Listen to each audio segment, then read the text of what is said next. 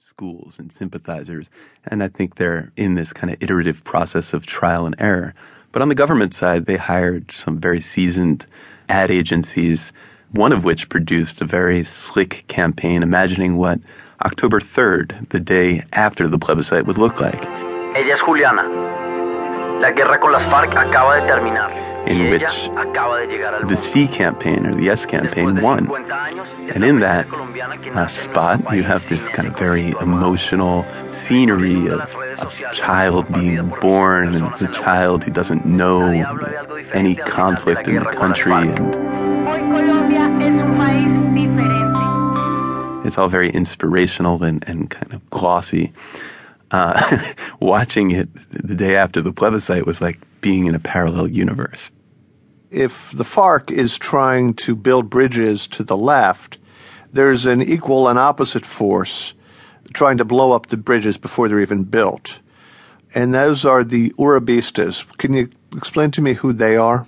The former president in Colombia, Álvaro Uribe, has a certain charisma that far eclipses that of the current president, Juan Manuel Santos, and certainly the current chief of the FARC, alias Timochenko.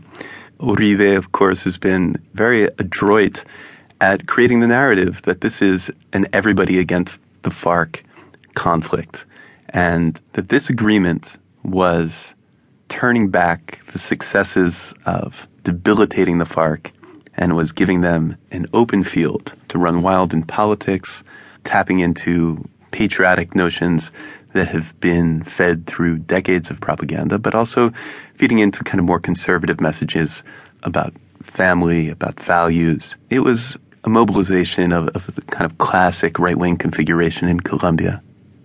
So Uribe was feeding the notion that the FARC had achieved through this treaty what it couldn't achieve through 52 years of guerrilla war and terrorism, and that they would enjoy impunity for all their past misdeeds.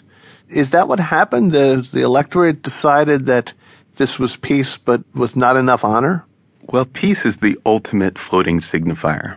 For Uribe, for a long time, peace meant violent pacification, hunting down the FARC. This notion that in some way you can kill the last insurgent was mobilizing his vision of peace for a long time. Now he's changing his tune, now that he's become a kingmaker after the plebiscite. I think the government and the FARC were counting on just making a basic argument of, we've been at war for 60, 70 years, even going back to before when the FARC was incorporated. Let's give peace a chance. And that argument would ultimately win the day.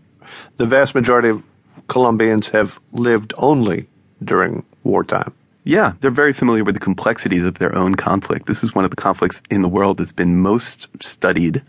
And I think people understand that peace in some romantic ideal is not necessarily what's going to come after the accord. So the intelligentsia in Colombia has shifted from talking about a post-conflict period to talking a post-peace accord period.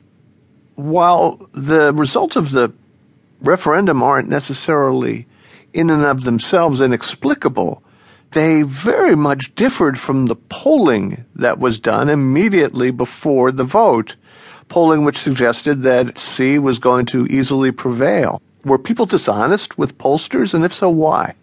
Well, there's a lot of soul-searching in Colombia among the polling community and the media community who kind of bought into those polls because they were radically off.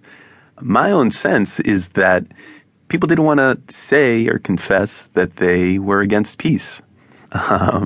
There's a similar dynamic going on in the current election. How could anybody not vote against this demagogue?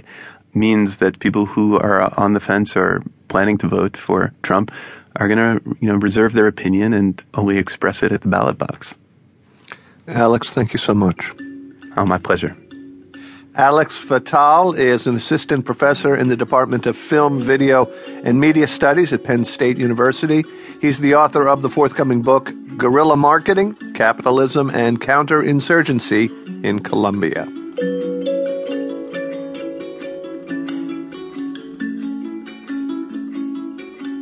The fall of 2016 will be remembered for many looming threats: terrorism, Trumpism, killer hurricanes, and maybe most chillingly of all, the clown situation. The clown situation is out of control.